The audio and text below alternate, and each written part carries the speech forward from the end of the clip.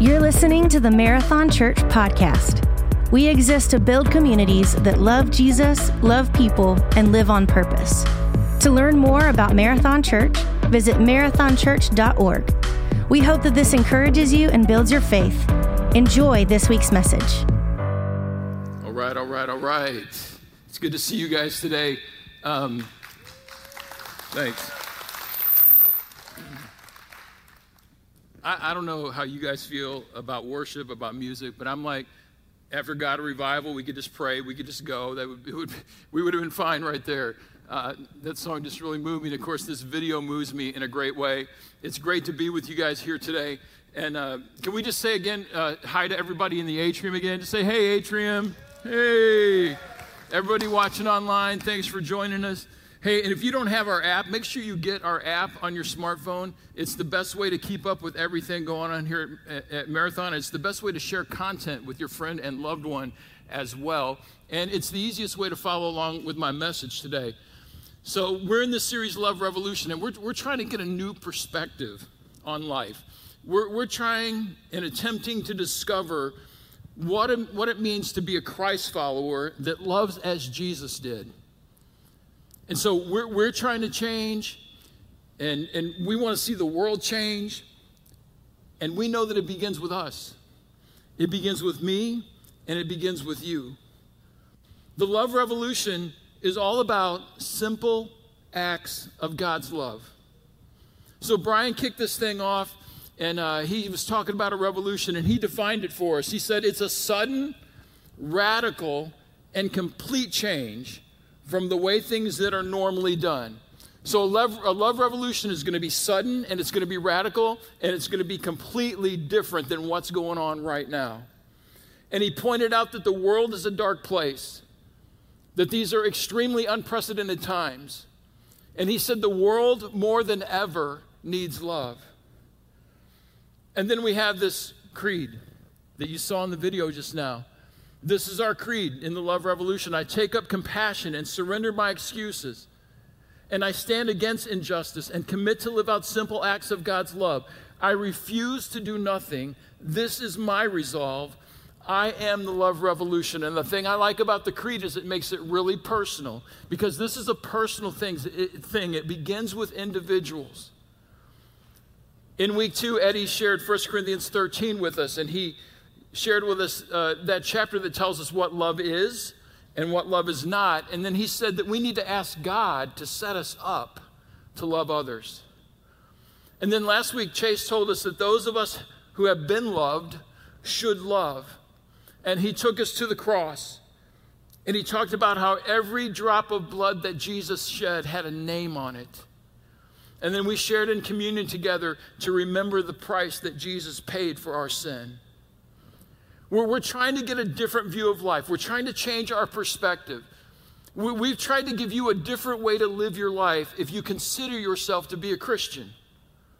Now, if you're not a Christian, or you're not a church person, if you're still trying to figure all of this stuff out, this is a great day for you to be here, and it's a great day for you to be watching online. I hope to share something with you today that may give you a renewed interest and a new hope when it comes to this whole Christian thing, this whole love thing. And perhaps today, for the very first time, you will realize that God loves you and that He's invited you into His family. Now, one of the most important aspects of any business or any endeavor is a brand. When you see a company's logo, something comes to mind. If I throw some brands up here, you'll have an immediate response. Let me just see if I can get a response, and don't be afraid to respond. Here's number 1. David said it, my pleasure. Some of you, the first thing you thought was my pleasure. Some of you thought, man, Chick-fil-A, and then you realize I can't have it today. No Chick-fil-A today. My pleasure closed on Sunday. All right. How about this one? Somebody said culture. Starbucks is all about culture. They don't serve coffee, they serve an experience. And when some of you saw this, you thought, oh man, I could go for a hot cup right now. Some of you thought addiction. That's not good. Some of you thought addiction when you saw that. How about this one? Aw. You could hear it in the room. Everybody said, aw. When you see that, certain things come to mind. You might think the happiest place on earth. You might say, man, my wallet's a lot lighter than it was before we went to Disney. You guys probably know that in 1955, when Walt Disney opened Disneyland, he said, we're not selling rides, we're not selling attractions, we're selling happiness. That's why that logo makes you happy, because that's what they're all about. How about this one?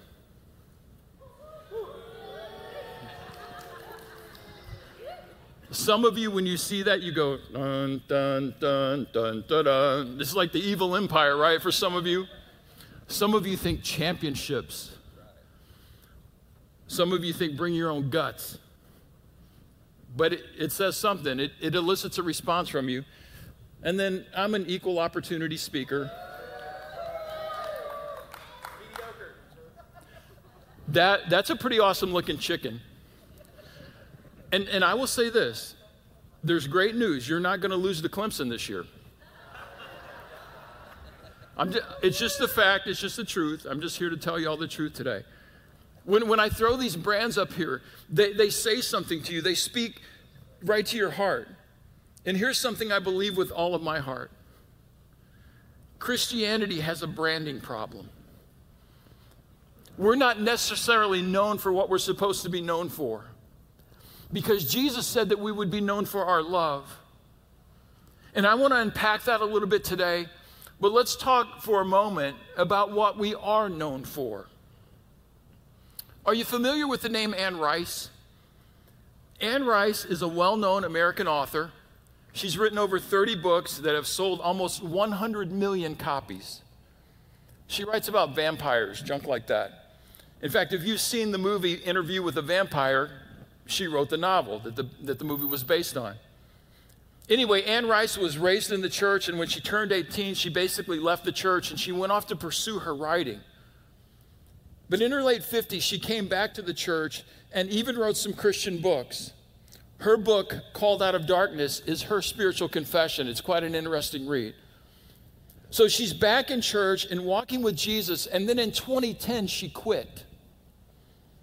She got on Facebook and she quit Christianity. Now, she didn't quit following Jesus. She quit Christianity. And this is what she said. Today, I quit being a Christian. I'm out. I remain committed to Christ as always, but not to being Christian or being part of Christianity. It's simply impossible for me to belong to this quarrelsome, hostile, disputatious, and deservedly infamous group. That's a fellow Christ follower describing us. And this is my point. We need to understand that the world's view of Christianity is that we are quarrelsome, hostile, disputatious, and a deservedly infamous group. And listen, that was 10 years ago.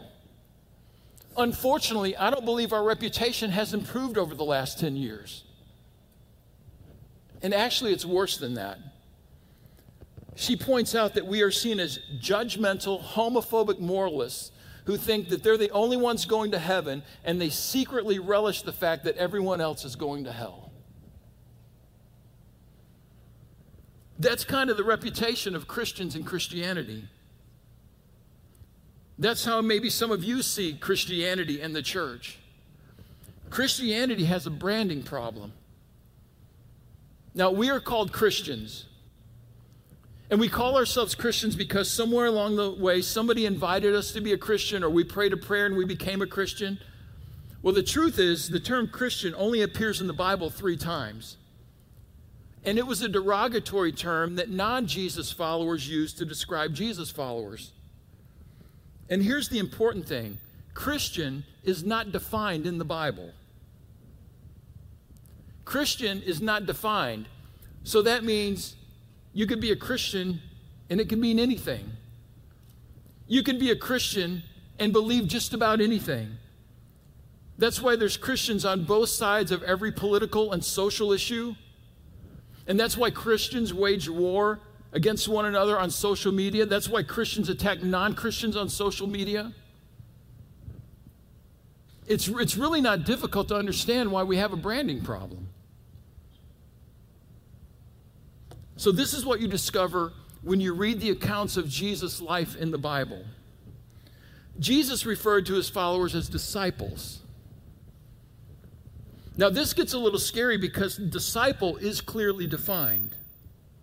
In fact, disciple is very narrowly defined. Disciple, follower, learner, pupil, adherent. Those who signed up with Jesus. Now, when Jesus got his disciples together at the very end, got his followers together at the very end, after he had told parables and preached sermons and performed miracles, after they had seen him for years, he gathered his closest disciples, his closest followers together in a room where they shared their last Passover meal, and he began to say, okay, this is it. This is the last time I have an opportunity to say anything to you, so this is really important. You need to pay attention. And this is what he said. One of his followers, John, wrote it down. Dear children, I will be with you only a little longer. And as I told the Jewish leaders, you will search for me, but you can't come where I'm going. So now I'm giving you a new commandment. Love each other. Just as I have loved you, you should love each other. And your love for one another will prove to the world that you are my disciples. He reduced his entire ministry to one sentence. Your love for one another will prove to the world that you are my disciples. There's that word, disciple, follower, learner, pupil, adherent, those who signed up with Jesus. Your love will prove to the world that you are my disciples. Jesus could not be clearer. If you love one another, everybody will know that you are my disciple. Everyone will know that you're my follower. And listen, it will not be what you believe. It's not about what you do on Sunday morning.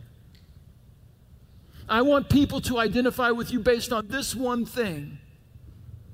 It's about how you treat each other, and it's about how you treat other people. One day Jesus was teaching, and some people came to him, and they asked him a trick question. They were always trying to trick Jesus with questions, but he was really smart. In fact, sometimes Jesus wouldn't even answer the questions because he knew their intent. And they asked him this one time, what is the most important commandment? Of all the laws and commandments, which is the greatest commandment? And they all had their answers in mind, and they're all looking for answers, but they're not really looking for answers. They're really looking for Jesus to stumble. They wanted to know how Jesus would answer the question, what is the most important command? There were over 600 laws in the Old Testament. Of the 613, which is the most important? And this is how he answered. You must love the Lord your God with all your heart, all your soul, and all your mind. This is the first and greatest commandment. And before they could raise their hands to ask another question, he said, a second. They were like, wait, we just asked for one. Jesus was like, I can't just give you one because there's a second one just like it. It is equally important. A second is equally important. Love your neighbor as yourself. Do you see that you can't separate that from love God with all your heart, soul, and mind? And before they could raise their hands to ask another question, Jesus said something of such extraordinary significance. The entire law and all the demands of the prophets are based on these two commandments. All of the law, all 613 commandments, all of the prophets, everything that would be written after Christ left, all of it hangs on love God and love your neighbor. All of it. All the 10 commandments. Thou shalt not steal. Thou shalt not commit adultery. Thou shalt not do all those things. Thou shalt not do. All those things. Then all the things that will be added later by teachers in the New Testament. Like do your work as unto the Lord. As husbands, love your wives as Christ loved the church. Like wives, submit to your husbands. all the teaching of the prophets, all the teaching of the law, all the instructions, all the exhortations that would follow, they hang on these two commands. Do you know what that means? That means that every time we pick up our Bibles, every time we teach a lesson, every time you go to a life group discussion, every time we look to see what we should do in a particular situation, every time we say, what does it say about this? What does it say about them? What does it say about that group? What does it say about my wife? What does it say about my husband? What does it say about raising children? What does it say about my ethics? What does it say about my morality? What does it say about my sex life? What does it say about anything? Every time you pick up the scripture to find a law, every time we pick up the scripture, to find a command, to find a thou shalt or thou shalt not, and the scripture's full of all those kinds of things that instruct us and teach us in the way that we should go. Jesus said, every time you pick it up, make sure you look at all that through the filter of love God with all your heart, soul, and mind, and love your neighbor as yourself. And you know what Jesus is really saying? He's saying, don't you dare use my law to hurt people. Don't you dare use my law to exclude people. All of it. The law, the prophets, it all must be filtered through this one thing. Love God with everything that you have and love your neighbor as yourself. Now here's the deal with us. We try to find loopholes. We try to find a way around loving God and loving people. We try to place the focus somewhere else. So that brings us to this very important question. If we're really going to love, if there's really going to be a revolution, we must ask this question. What does love require of me? If following Jesus is all about love, if it's all about loving God and loving my neighbor as myself, then every day, in every situation, I must ask, what does love require of me? Every single day, in every situation, what does love require of me? With my husband, with my wife, with my children, with the people I work for and the people I work with, what does love require of me? With my actual neighbor, with my classmate, with the person in line with me at the grocery store, what does love require of me? See, this is the game changer. For many of us like me who grew up in the church, this is the game changer. And here's why. My inclination is to look at the commands and to forget about the intent of the commander. See, I'm inclined to pick up my Bible and say, you ought to do this. You need to do that. You have to do this. Do you see what it says right here?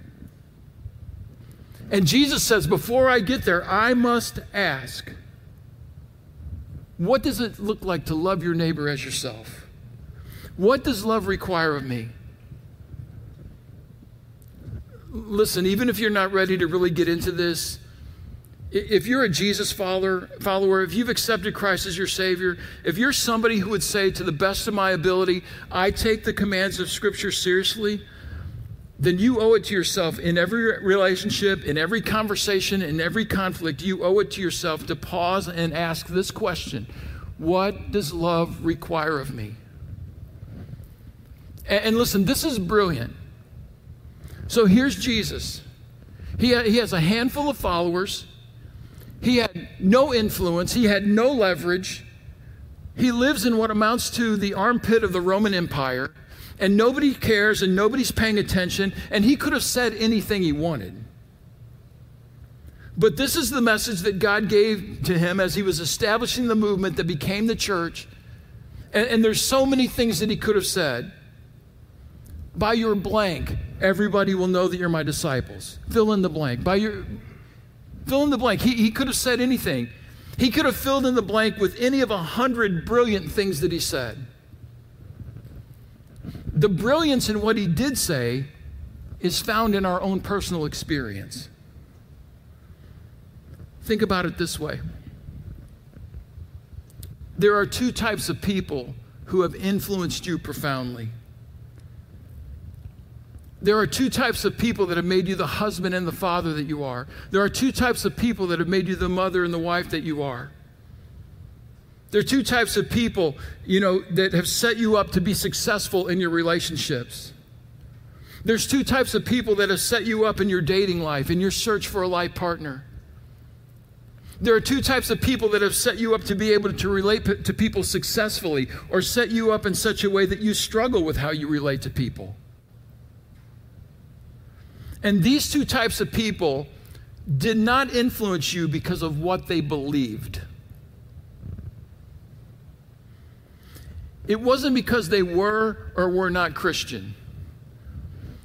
The two types of people that have had more to do with who you are today are those who have hurt you and those who have loved you. We are most impacted by those who have hurt us deeply and those who have loved us profoundly. In fact, if you ever find yourself in a situation when you need to work through some things with a counselor, you will find yourself right here. And let me tell you what's so confusing about this. Many of us, many in our culture, many in our country have been hurt deeply by people who had accurate theology.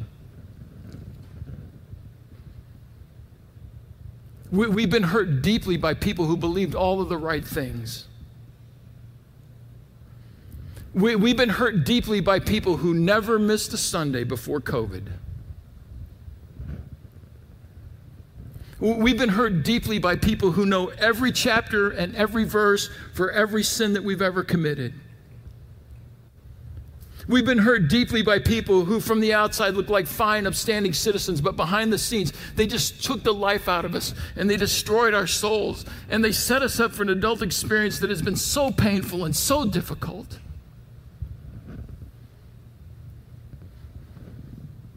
On the other hand, some of us have moved into adulthood with extraordinary self-esteem and with an extraordinary outlook on life and with extraordinary potential because somebody loved us deeply.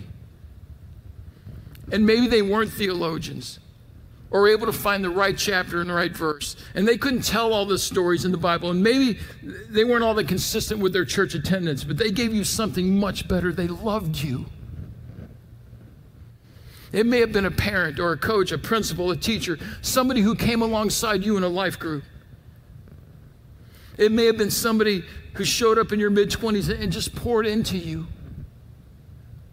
For the first time in your life, you experienced unconditional love. It spoke right to your heart and your soul. They loved you. Let me say it this way. The way that you've been treated has a greater impact on you than what you believe. The way that you've been treated has more to do with who you are than what you believe. That is why what Jesus said is so extraordinarily profound. And that is why it is so extraordinarily important that those of us who say we are his followers get this. Folks, this is as good as it gets. This is what we must leverage. This is our greatest opportunity. It's all about love. You see, somewhere, somehow along the line, there was a shift from behave to believe. When the church first started and when Jesus launched his movement, it was all about how you love. But over time, it became all about what you believe, what you believe, what you believe. Well, listen, if we would simply do what Jesus did instead of arguing about what Jesus said, the world would change. If we would simply do what Jesus did and stop arguing about what Jesus said, the world would change. And the reputation of Christ followers would change, and our brand would change, and the influence of the church would change. Here's the truth. Believing is easy. It requires almost nothing. But behaving, it requires a new worldview. Jesus did not say, a new command I give you, believe correctly. Everybody will know you're my disciples by what you believe. Do you know how much time and energy and publishing has been spent around people who say they follow Jesus, arguing with each other about exactly what Jesus meant by what Jesus said? But listen, it wasn't always that way. It was simple. It was love one another. It was always about this question: what does love require of me? And it's so brilliant because Jesus knew our hearts. Over and over again in the scripture, you see that Jesus knew the heart. Jesus always knew the heart, and he always interacted with people based on their story. And in every situation, he answered the question, what does love require of me? That's the reason that he hung on the cross, because that's what love required of him.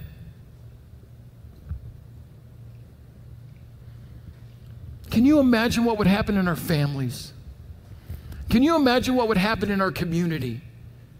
Can you imagine what would happen in our nation if all of those of us who name the name of Jesus would put down all of our weapons and all of our objections and all of our theological distinctives, and we decided for a week, for a month, for a year, I'm simply going to ask this question: what does love require of me?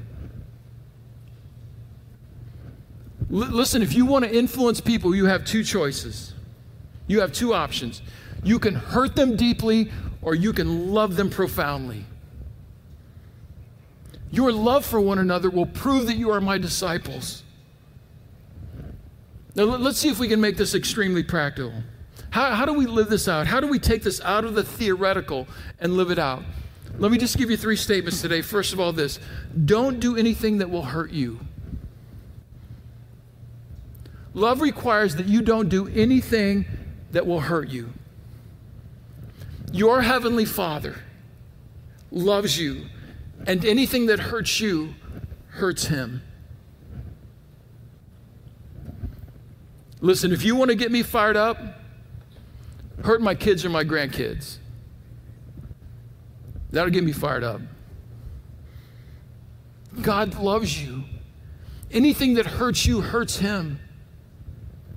What does love require of you? Love requires that you never make a moral decision, a sexual decision, an ethical decision, a relational decision, a professional decision that hurts you.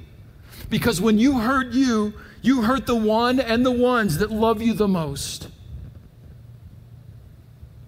God loves you, and that requires that you take care of you. Secondly, don't do anything that will hurt somebody else. What does love require of you? It requires that you don't do anything to hurt anyone else. Love requires that we never make a decision or do anything or say anything that hurts another person. Because every person that we have ever looked in the eye is somebody that your Heavenly Father sent his Son to die for. Everyone you ever speak to, even your worst enemies, the people that can't stand you, the people who have hurt you the most, are people for whom Christ died. Here's what makes this so tough. Our lives involve confrontation and confession. There are times when the loving thing to do is confront, and there are times when the loving thing to do is confess. What does love require of me? And then finally, don't be mastered by anything. You see, whenever we're mastered by something, it affects our ability to love. You see, nobody should have to compete with your overconsumption of alcohol. Nobody should have to compete with your consumption of porn. Nobody should have to compete with your addiction to prescription drugs. Nobody should have to compete with your anger.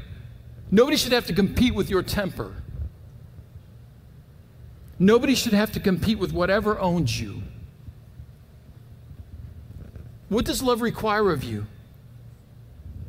Love requires that you get rid of anything in your life that competes with Jesus Christ, your Lord and Savior.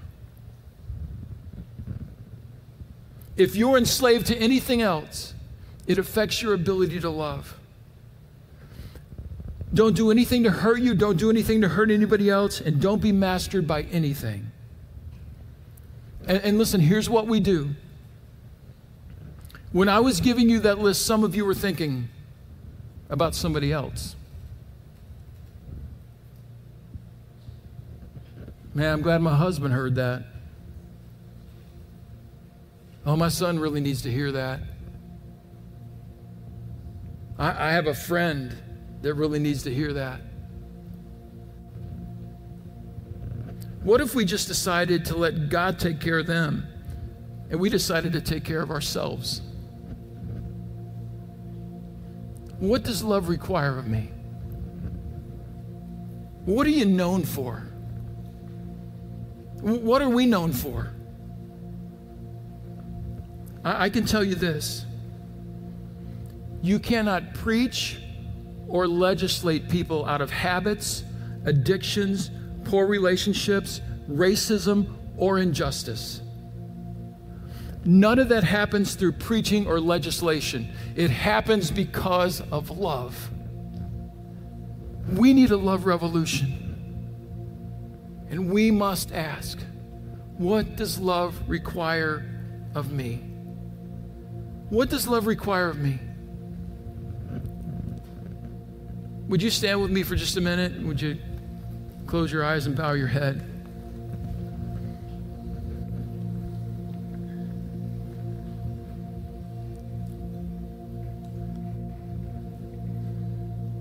What does love require of me?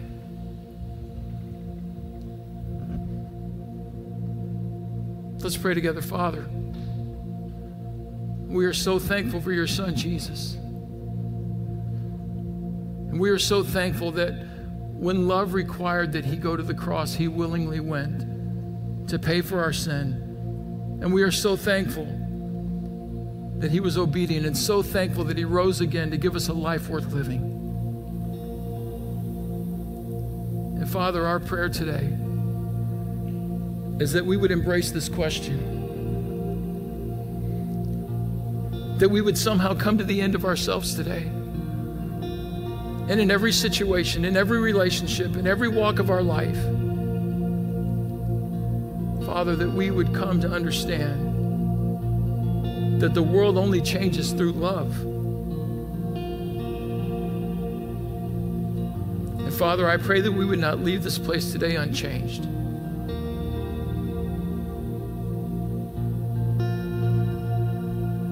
And you might want to pray with me today. Just say, Heavenly Father,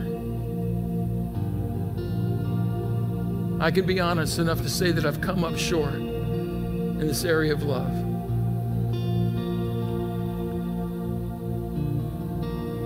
And I just want to be able to ask this question and answer it every day, Lord. What does love require of me? And perhaps you're in the room today, or you're watching online, you're out in the atrium, and you've never given your life to Jesus Christ. I want to tell you that Jesus Christ died to pay for your sin. You're probably like me. You probably feel like, most days you don't even live up to your own standards, much less God's. And you realize today that you're a sinner and you need a Savior. Would you pray this? Just say, Father God, I know that I'm a sinner. I know that I've come up short. I don't live up to my own standards, much less yours. And I believe that Jesus died on the cross to pay the penalty for my sin. And I believe that he rose again to give me a new life. And I accept him and I embrace him as my Savior today. I give my life to him. I want to be a disciple, a pupil, a learner, a follower. I sign up with Jesus today. And Father, we pray all this in Jesus' name. Amen. Would you guys do me one favor? If you accepted Christ today, would you go out to our Next Steps area? If you're in the atrium, go to our Next Step area. If you're watching online, hopefully you have the app open. Would you just go to the Next Steps area and say, hey, I accepted Christ today. We want to pray for you. We want to embrace you. Maybe you have another need. Maybe you just need somebody to pray with you today. Go out to our Next Steps area. If you're new here, go out to the new here area. We want to start a revolution. We know it starts with each one of us. We want to help you in your faith journey. We want to help you take your next step. Come and see us today. Ask us tell us how we can pray for you. If you don't want to come out and see us out there, get on the app. Send us a message. God bless you. I hope you guys have a great day. Let's worship together. If you were encouraged by today's message and made a decision to follow Jesus, be sure to let us know by connecting with us online at marathonchurch.org. If you haven't already, be sure to rate us and hit subscribe on iTunes, Spotify, or wherever you stream your podcasts. To experience more messages, videos, and live gatherings, visit us online at marathonchurch.org or download the Marathon Church app. Thanks for listening to the Marathon Church podcast.